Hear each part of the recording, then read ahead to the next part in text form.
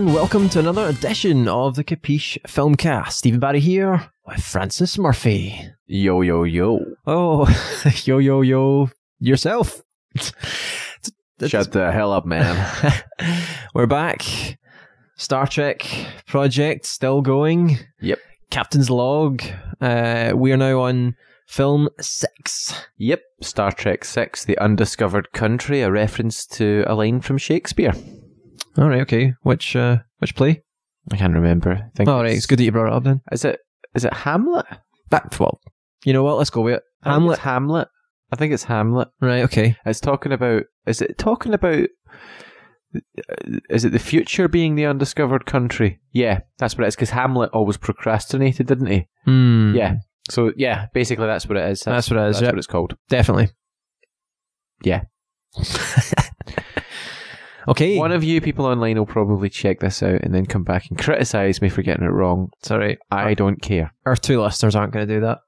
They might, Right. but I still don't care. So yes, episode 6. We previously discussed The Final Frontier, film 5, and gave it a 3-star rating. Yeah. It was one of the lowest. It was a low 3. Now we're on what you feel is a belter in the Star Trek original cast films. Yeah. Yep, it's a great send-off, basically. Right. So this is their last great adventure together. Mm-hmm. So get ready to get emotional, Steve.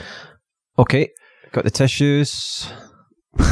What is it with you and saying things that sound really inappropriate? We'll get that up. I'm gonna get it up. Yeah. What you mean? Upload the podcast? Yes, I'll get I do mean that. I'll get it up tonight. I'll just put these tissues down. Right. So yeah, where are the cast in this film? You said this is quite a good bit away from the last film. Yes. So let's set the scene. So Well, that's what I was going to get into. yeah. Thank you very much. wrong trilogy. Yeah, I know. Damn it! Never tell me the odds. So yeah. So Star Trek 5 finished. Fairly benign sort of situation, I guess. So this film is set about, I would say, between 7 to 10 years later. Something like that. Probably about 7 years later. In the interim period, the Federation and Klingons have had some severe hostilities against each other again. Obviously Kirk has still not quite got over the death of his son, which is touched upon in this film because it's very Klingon-centric. It's about the politics. It's about the whole Klingon race. It's not just about one rogue crew. It was one of the things I never mentioned in the last podcast that I don't feel they've really explored. You know, Kirk was talking about how they don't feel they have families and there's choices they've made, but he did have a son, and that son has Then died. again, he only knew his son for a short time. Yeah, I suppose. So he wasn't really... Well, he knew that he had a son out there, but he'd never met him. He'd given up his family life for Starfleet. I think that's what they were getting at there. But the thing with losing a child is that you don't... I'm not going to go into how I've got personal experience of this. It's not that I've lost a child or anything like that, but I do know this in my own life, that it's not something in a family that you discuss with the parent, or that the parent really brings up. It's not something that's really discussed. Only when they discuss it with you, and it would have to be an exceptional circumstance, because I think it's so painful, they don't talk about it. It's one of the rare things, you know, people don't talk about bereavements very often anyway. I mean, but I think you would talk about other bereavements more than you'd talk about the loss of your own child. It's not something you talk about even with your best friends or anyone. The pain of it is something you try and ignore. That's what my feeling is on that, from what I can imagine. So I think the time that Kirk talks about it is in private. You get a glimpse of that in Star Trek 6, of him talking about it privately to himself. So he's not talking about it to someone else. So for all we know, he could have been just having these thoughts all this time. We just get a glimpse into it. So that's interesting. But what's interesting is I think the rise in tensions between the Klingons and the Federation have led to this resurgent bitter feeling in him. Also, they are all a lot older in this film. So this is them basically just before retirement. They're just about to hang up their uniforms. This is their last outing, basically. Okay. All right. So it's interesting because they were already old, but obviously they're a lot older now. And the cast, are they around the age of the characters, or have the characters now surpassed at this point the age of even the actors? No, what's happened here is that the film was made in 1991, so it was only three, maybe 4 years after they filmed Star Trek 5. But for Star Trek 4 and 5 in particular, the studio was subtly de-aging the cast, hair dye and makeup and that sort of thing. But for this film, they decided that they would let them look exactly as as they are. Right, okay. So that's why it is set canonically a little bit later on. You know, there's a lot of grey hair and a lot of I suppose with some of them, faces. with some of them, you couldn't really hide it. Scotty's older anyway. Scotty, but, I mean, Scotty's proper old in this one. Right, I mean, okay. The character, what they've either made them look older or had them behave older in some form. Like Scotty is basically like a grandfather-y type figure in this film, in some sense, you know. But there's a lot of references to being old and past it, and the time is over, and it's time for new people and all this kind of thing. Okay, all right. Which is quite sad in a way. There's a bittersweet feeling to this film. It feels to me like the kind of film it's not a Christmas movie in a sense, but it's like the kind of film that you'd imagine on Christmas Day, like one of those event movies, like a sort of ensemble, you know, big event film. The music's fantastic. It's got that.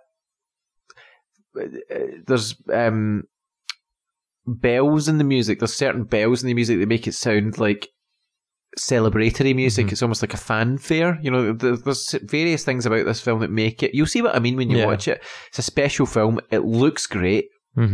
Visually, so there's a really step nice. up then from some of the poor visuals from the last film. Oh yeah, lessons learned. ILM are back. Is that right? Well, it's basically what they've done is they've upped the quality as much as they possibly could, because if this is their send-off, they were going to give them a damn good send-off, basically. And at the timeline of this film being made, this is when The Next Generation had started, the series. Yeah, on TV, yeah. So, I suppose there's probably... The Next Generation had been on for about... Was it the 80s it started, wasn't it? Maybe 1987. So, right, so that was even Star Trek in 5, the fifth one, yeah. Interesting. And is this cast around for the following film? Is there not like a crossover film? Yeah, well, Shatner comes back. Oh, is it just Shatner? Right, yeah. Okay. But Scotty and Chekhov are back at the start. Oh, okay. But none of the rest. Ah, right, okay. But the reason for that was that there was multiple reasons. The actors didn't want to do cameos, a lot of them, but also I think the studio felt that... Well, time had passed for that cast, I imagine. They thought, well, this is now the time for the new generation, so let them have their time. It's done in quite a good way in Generations. It'd be interesting to see what you think of it when it comes up. But Generations is one that I was really upset by it when I went to see it in the cinema. Not like I didn't hate the film, but I was emotionally upset by what happened in the film, because it was really, you know, the end of an era sort of thing. Like, I remember being devastated because it was like a hero character that you're watching. This film, The Undiscovered Country, this is your first film you've seen in the cinema, you said? Well, not the first film of all movies, but the first Star Trek film I'd seen. It was only 5 or 6. I remember going to see it in the cinema. I remember it clearly, and it's special to me for that reason as well, because I was still able to see the original cast in the cinema in the year it came out when I was alive. So that's quite a cool thing. Yeah. I mean, imagine if you'd been to see Return of the Jedi in the cinema. Yeah, that to me is what this is like. Yeah, so my first Star Wars experience was Return of the Jedi, and it just blew me away. Of course, that wasn't the original time it was out, but again, it was my first experience of a cinematic, you know, experience in cinema, seeing these films and being the world opener for me. Who's the director for this one again? Was it Nicholas Meyer? Oh, is it Nicholas Meyer directing this one? Yeah. Right, okay. So he directed 2. Yeah, right, okay. So you can get an idea of what's going to happen here. Right. And the soundtrack was... Cliff Idleman. Cliff, right, okay. He was a new composer. To me, it's the best Star Trek soundtrack, bar none. Wow, okay. Oh, wow. Really, really good. Avant-garde composer. Just launched himself in there. More impressive than any of them. And that, I mean, I'm saying it's better than James Horner's ones. Well, there you go. But Cliff Alderman, fantastic. Absolutely incredible soundtrack in this film. Excellent. I'm looking forward to that then. And the end soundtrack, well, the end track at the end of the movie, there's two parts to it. I'll not say why, but it really is one that people. I remember sitting in the film right to the very end because people wanted to hear it all the way through because it was sort of almost a celebratory thing because it was their last adventure. One big fantastic musical piece at the end. You know, it was enjoyable to sit and listen to it. It wasn't just filler. It was great. Really. So we'll listen to it as well when we watch the film. Okay, we've probably covered most areas of what we want to discuss before the film.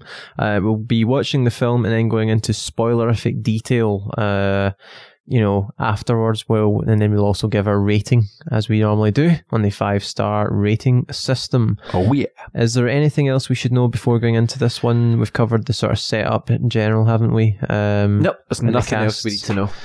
Excellent. On that note then, we're now going to watch the film. We'll be back do it. in a very short break. Yo.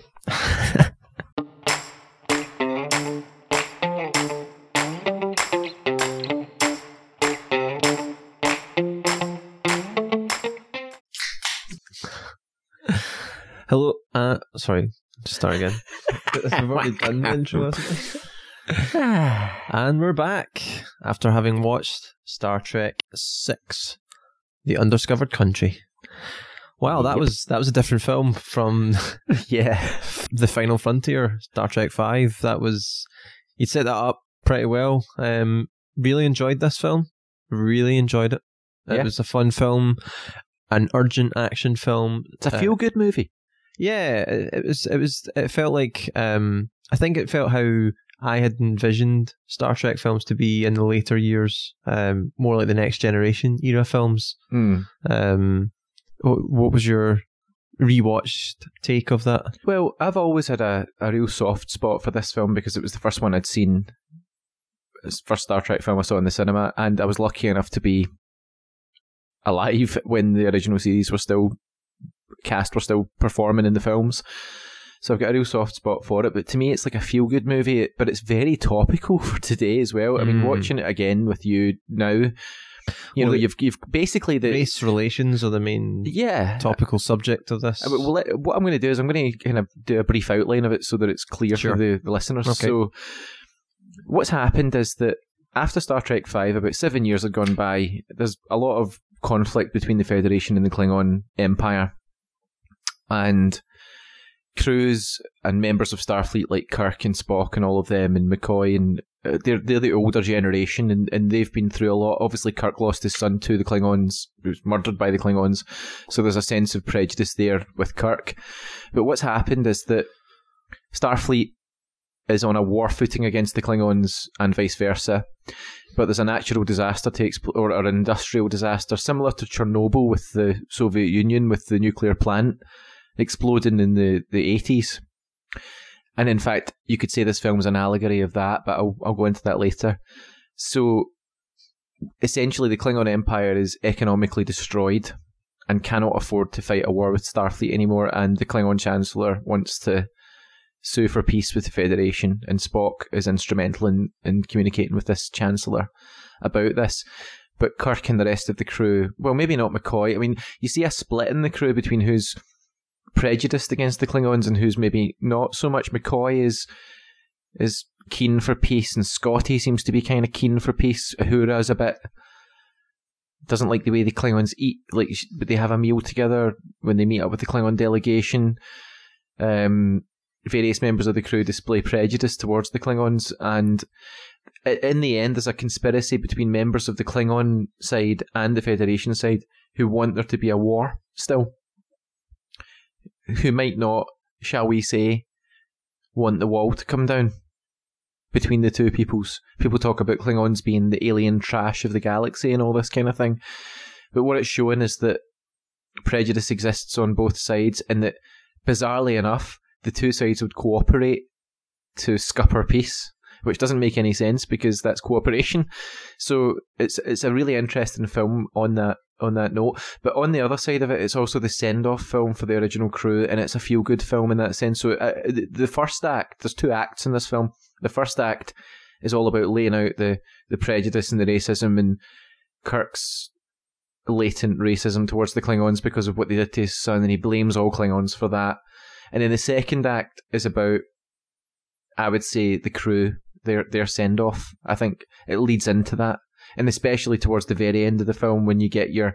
I find it quite emotional, actually, when you see them on the bridge together and they're getting told that the Enterprise is being decommissioned, and you can see the tears in Kirk's eyes, and everybody's looking to think, oh, what's going to happen now?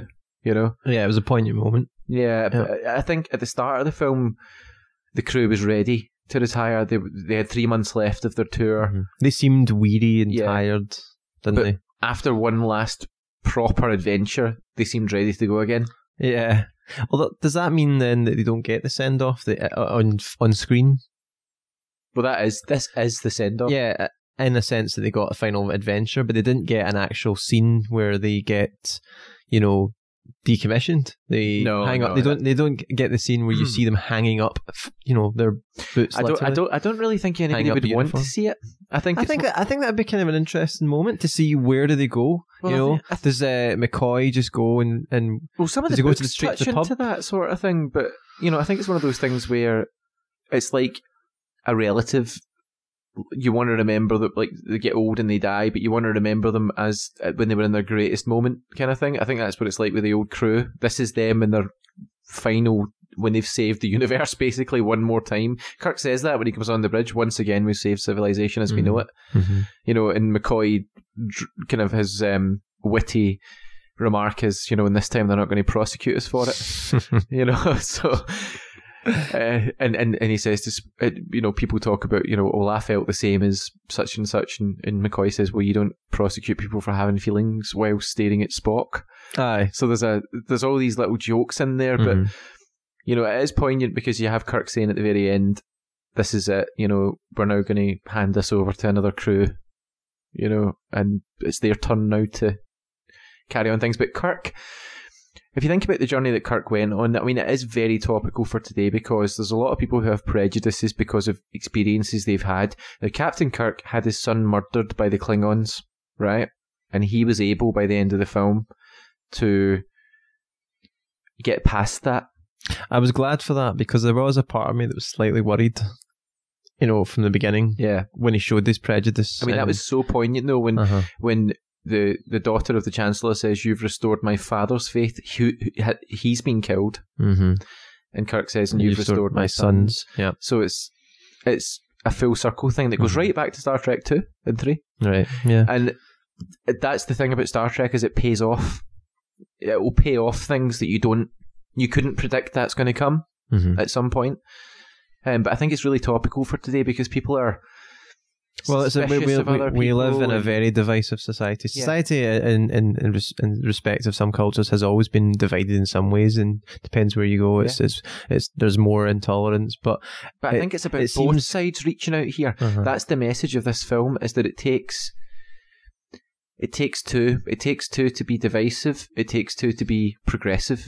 You can't just have one side always push. You have to reach out and empathise, and I think that's what the film was good at doing here. It was showing that even if your son has been killed by the people that you don't like, for that reason, you can still come back from that, and they can come back from their own prejudices as well. And that's a Star Trek message. That is what that's 1991. That's very prophetic, and that's a message that I think is really important. And as much as it is a feel-good send-off movie, and it gets me in the feels, this film, because of that, because you're not going to see the crew again. Yep. That's it. It's over. It's still a very topical movie, I would say. Yeah, definitely. And I think when you deal with race relations in that respect, it usually will be topical. Sadly, in some ways, if you think about it, it could be a topical thing for and that's from decades and decades. Yeah, because it seems to all, come round. But certainly in the last few years, it has been even more of an issue. Do you know what's funny about it? It handles very sensitively. I mean, see, growing up with Star Trek, I grew up with this.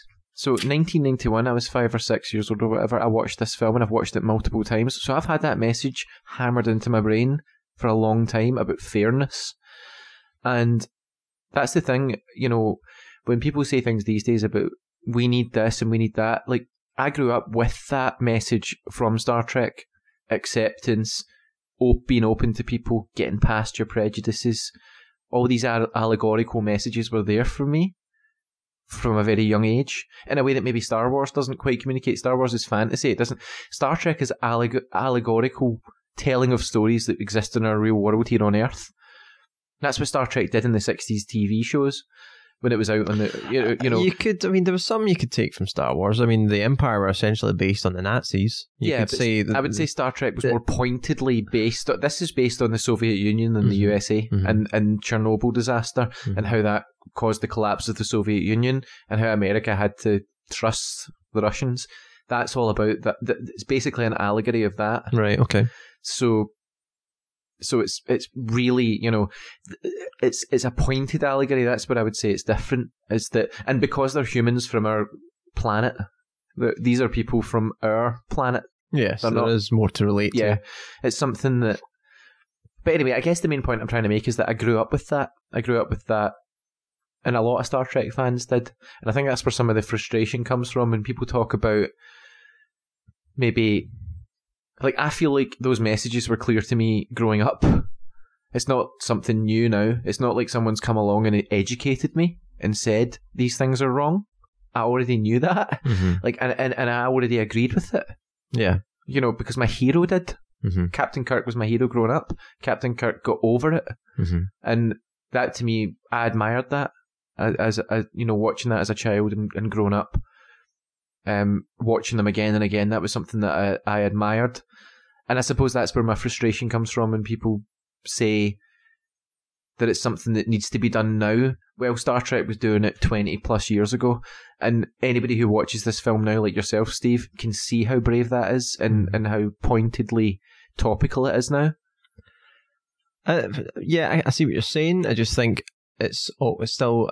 It doesn't mean it shouldn't be reinforced. These messages should always be reinforced in the new media. But it shouldn't be acted as if it's not happened, because that's how brave that film was, because it had points in it where you had people saying really derogatory slurs against the Klingons. How they all look alike and they smell bad, and they don't eat muscle nicely. line and stuff like that. What was it? They're so muscly or something, Yeah. like Sulu says or whatever. Yeah, I mean, there's lines in there that are inappropriate, and that's incredibly forward thinking for a film from 1991. You know, people were thinking about these things. It's not like this is something we've just come up with in the past 5 years. This is something that's been around for a long time. Star Trek had the first interracial kiss on TV, Uhura and Kirk, in the 60s. Okay. I mean, that's a massive, monumental thing to have, you know, as a series. And it's always been pushing these things. I mean, having a Russian Chekhov on the bridge in the 60s as well during the Cold War, an alien crew member, I mean, that was something that the executives were against. You know, a multiracial bridge crew. I mean, even if they didn't always get lines, it was still a bloody big step. There was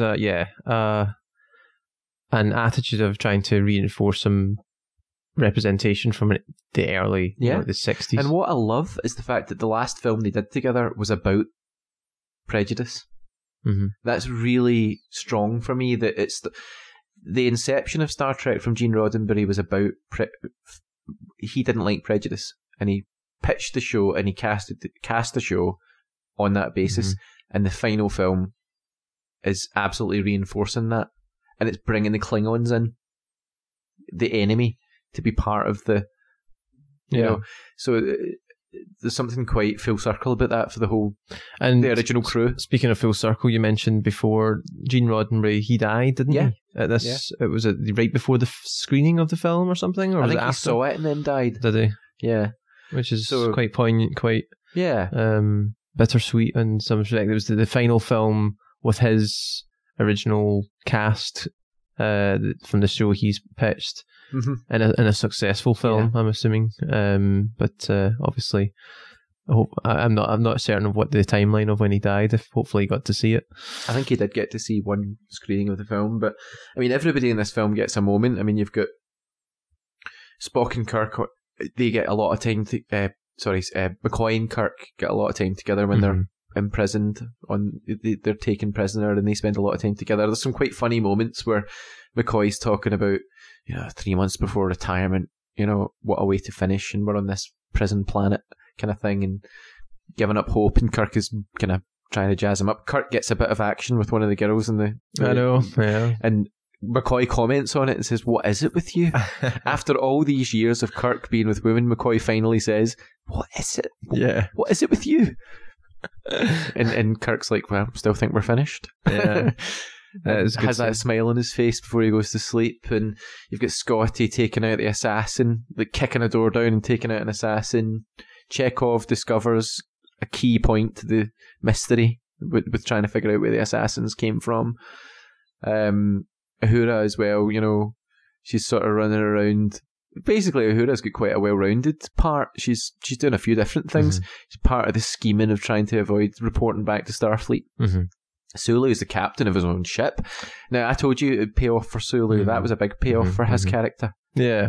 He didn't get a lot to do in a lot of films. There he is. He's the captain of the Excelsior. Yeah. Yeah, it was pretty awesome. I did enjoy seeing him in that role. And the final exchange between him and Kirk was quite farewell, wasn't it? It was like nice to see you in action. It was like a mutual respect given. If you just watched that for the first time, you'd have just caught in that moment the sort of history of the two characters, that they've served some serious time together. That it was a bit legendary. Well managed performances all round, I would say. Yeah. Let's talk about. We mentioned in the previous film or last podcast, the visual effects were poor. This one much different. They were impressive overall. I'd say the only scene that it did, you can see that it's dated, is that the assassination sequences with the blood, and it kind of just looks a bit. It's usually the bravest bit that ages the worst with these films, like the bit that's the most avant-garde. I mean, you could tell the model work was great. I mean, that it's the bit that they don't know how to do. Yeah. So that was the experimental bit. So that's ILM doing some early CGI work there. Yeah, 1991, as you say.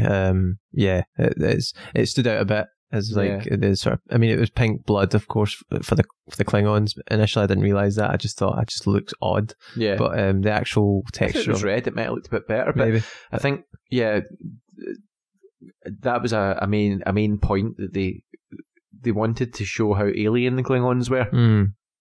I mean, blood could Vulcan blood is green, Klingon is pink. Right. Human is red. So it's interesting that they've got that little detail in there for the lore. Yeah. It didn't look as good for a CGI, I suppose, but I think it was just because the way it was, obviously with the gravity or whatever, it was suspended in midair, and it just looked a bit funny. Yeah.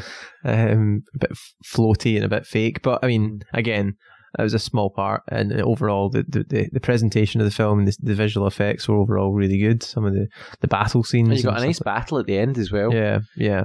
It was pretty cool seeing the Enterprise taking a beating and the sort of explosions going off within and stuff like that, and everyone under real duress, getting the saucer like penetrated through by a torpedo sort of thing. Some great stuff there, because again, we haven't seen that from the show at the films.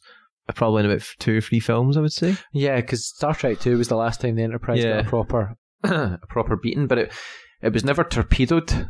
No. Over and over again. That's the difference. It was phasered. Is it this director? Is that his touch? Is that what he likes, to just pummel the Enterprise? Is that his thing? Well, I think he uses it as a tool to create, a sense of jeopardy for the crew, which is great. And it was an enemy that they couldn't see. Mm-hmm. Yeah.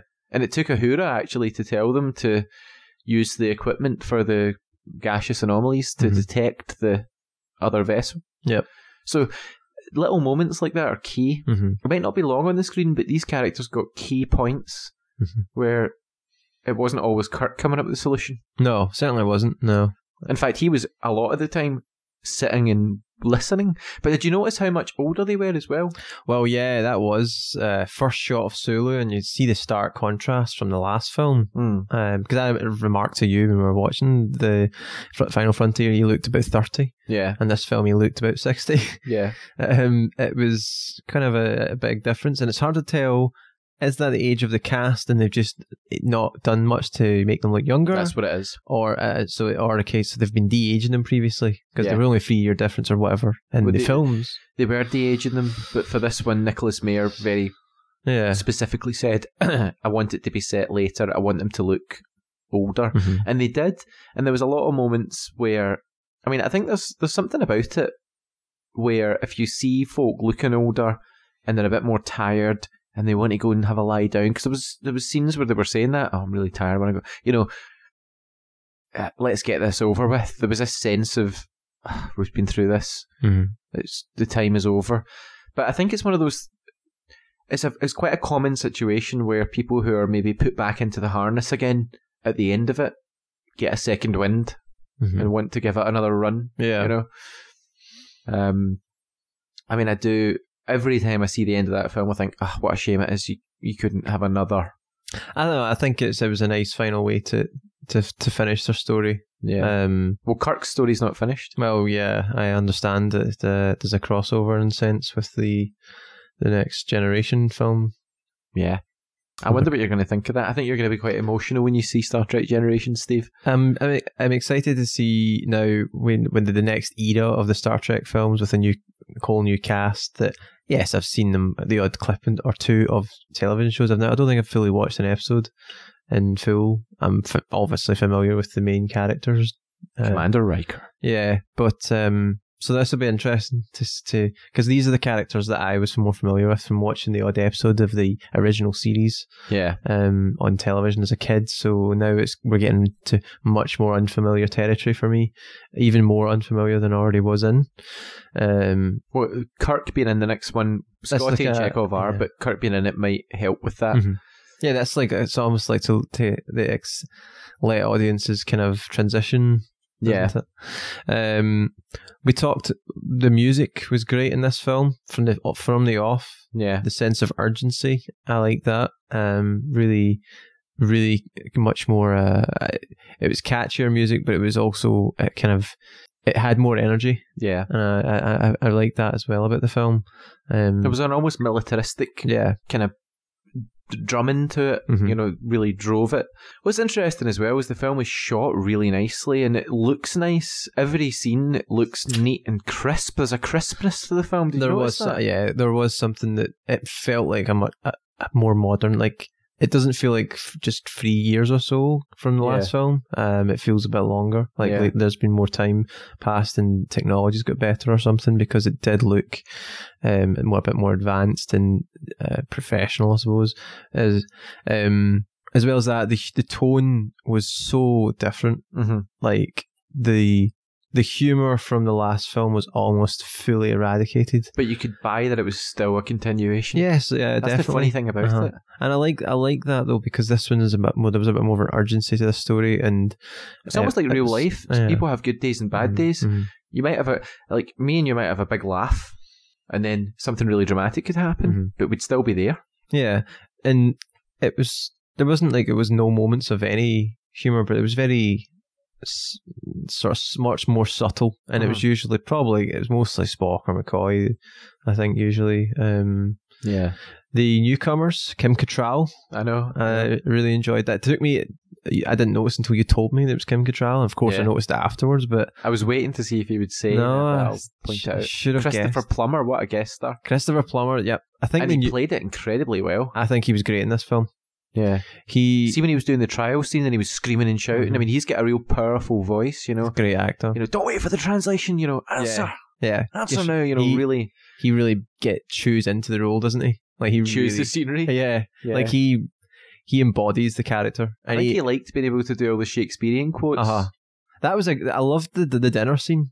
I think that might be one of my favourite scenes. Yeah. But did you notice that Chang, played by Plummer, says we need breathing room, and Kirk says Earth Hitler 1938, and everybody just stops. Yeah, and it's like not diplomatic at all. Kirk has basically equated the Klingons to Hitler. Yeah. Now that's interesting, right? Because to me, the first sign of someone losing an argument, I was just about to say that. That is usually when they equate you to a Nazi. Yeah, that is like the cliche thing, isn't it? Yeah, and it's usually because it's easy, and you nobody wants to be a Nazi. So the Klingons were saying something quite reasonable there. They were saying we need breathing. They do. Their main production facility's been destroyed. They've got no money. They've got no space. They've got no food. They need space and breathing room, both literally and figuratively. But because it's a quote, it's easy to do that. And there's a lot of times where someone will say something that is actually, if you analyse it, reasonable. But someone can say, oh, you're just a Nazi. I know. You're just a Nazi. And they hear that so much these days. Yeah. And that's the thing. Kirk did it. There you go. The hero of the movie in this setting actually said those words himself. I suppose the film doesn't, it lets him off of it though. It doesn't like suggest that he was in. Well, everybody looks at him. That's the thing. There's silence, and then the Chancellor says, well, we've got a long way to go. And that's over then. And then it cuts to Kirk going, you must do this again sometime. Great tension. I think the tension in that scene, and generally in Kirk's and Shatner's performance, I really. Well, he was understated. Nimoy and, well, not Nimoy, Mayer. Nimoy obviously was involved in the screenplay, but Nicholas Meyer has a way of, and in Star Trek 2 as well, Nicholas Meyer has a gift for bringing Shatner's performance slightly down to the point where it's perfect, because he really felt like Captain Kirk in this film. Yeah, like I did say in the last one, I felt he slightly overacted a little, you know, and especially on the comedic side of things, he was kind of, which weirdly he didn't do in 4. Yeah, I don't remember that as so much, but it struck me a little in 5. It didn't feel quite like it started to feel a little. It felt like William Shatner. Aye, yeah, it felt like he was doing a different character almost. It didn't feel like Kirk per se, but some bits it was. No, exactly. It wasn't all the time. It was just the odd moments, but it took you out a little. Yeah. And this one, none of that. It was good.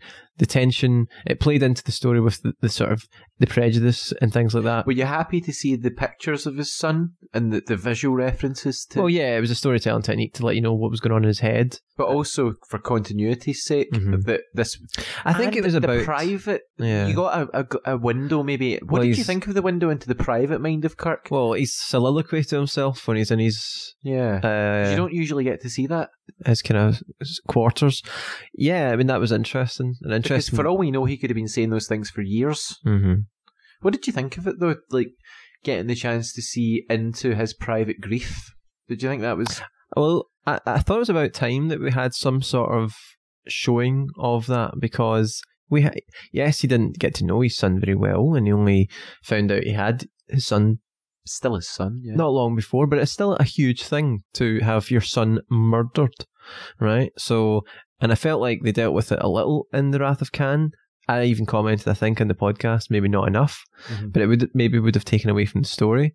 But it has never came up again, really, has it? Mm-hmm. It's never really came up in another 2 films or so? Yeah. 3 films. So to have it kind of examined, I think, was a good thing, because it showed that it wasn't just a plot point created solely for one film and then to be just, you know, kind of shoved away again. So I like that.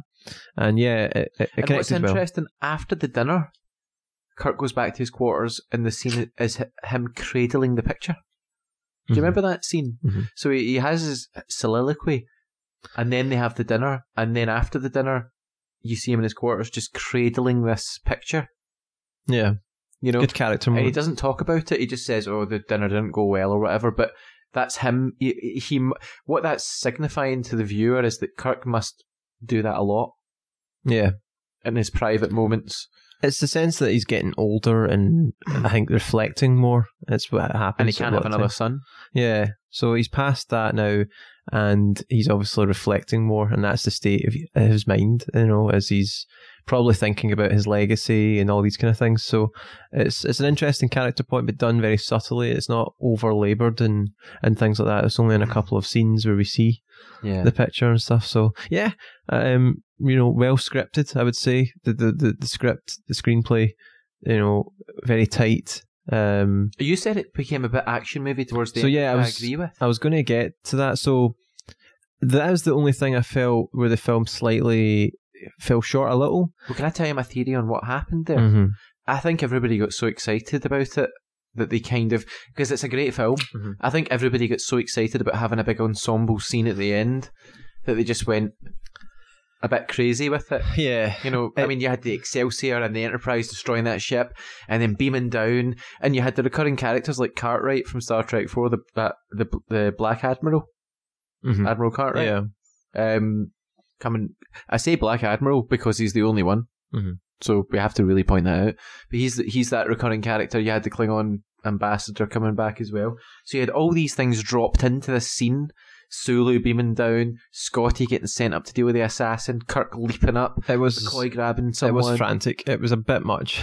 Like, it needs a release, and that's, you know, that's usually how, you know. I feel like it was just excitement. It was all the cast getting a chance to work together all at the same time. I think maybe the pacing of it was just a bit too quick. It was almost like, what's happening? It was the way that it transitioned from the explosion with the Klingon ship with the homing missile, and then the two ships, the two ships firing on it, to then suddenly, instantly beaming it down. I think what's meant to be implied is that they had maybe detected with the sensors where people were, and that's why Kirk sent Scotty up there. Maybe a little bit of I just felt like, because I was kind of like, okay, whoa, 7 of them just beamed down there, like, really, why, what's going on here now? Like, how do they know? It was all very, just felt a bit quick and a bit kind of, but then it got too excited. It actually jumped to being okay again. As soon as the action was over, then you had the conversation between Kirk and the Chancellor's daughter, as it were, which then was okay, because it was talking about the legacies and stuff. So then it kind of, you had your massive action, and then it sort of reined itself in again. Yeah, and I would say so. You had that, and then you had the farewells at the end, which were quite nice. So I think I agree with you completely in that there's 2 scenes I don't like in the film. Okay. The scene with the translation problems when they were talking to the Klingons over the comm system, and they were reading from the books. Remember that? I'm trying to remember, actually. Like, the Klingons couldn't understand what they were saying they were trying to pretend they were a Klingon ship, and they were reading from books, and they were speaking over the Oh, yes, yeah. It was a bit it felt kind of in-your-face comedy. Aye. And then I'd say the rushed action scene on the ground when they beam down. Although I did like Scotty getting his chance to kick a door down and take the guy out. Yeah. I like the fact that everybody got their moment in that scene, but I don't like the speed of it. I think the pacing was where it slightly faltered a little. I'd say those are the only 2 scenes in the film that I felt that maybe the exuberance got away from them, because I feel like everybody in the production knew that it was the last time, and they all got... I think people were caught up in the...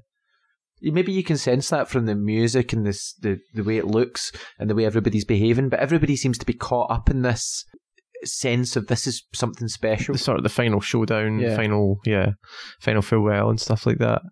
So I would say overall tightly made, but just with that slight issue. Runs away from them a wee bit. Yeah, and they rein it in, as you said, and afterwards, and it's all handled greatly. What's incredible is that it happened to a director like Nicholas Meyer, because that never happens to him. Nicholas Meyer's a really tight director.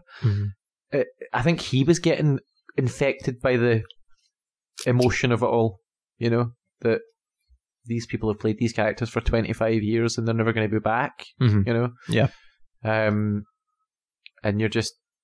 It becomes... I would say, though, that scene with the translations and the scene on the planet are almost like fan fiction.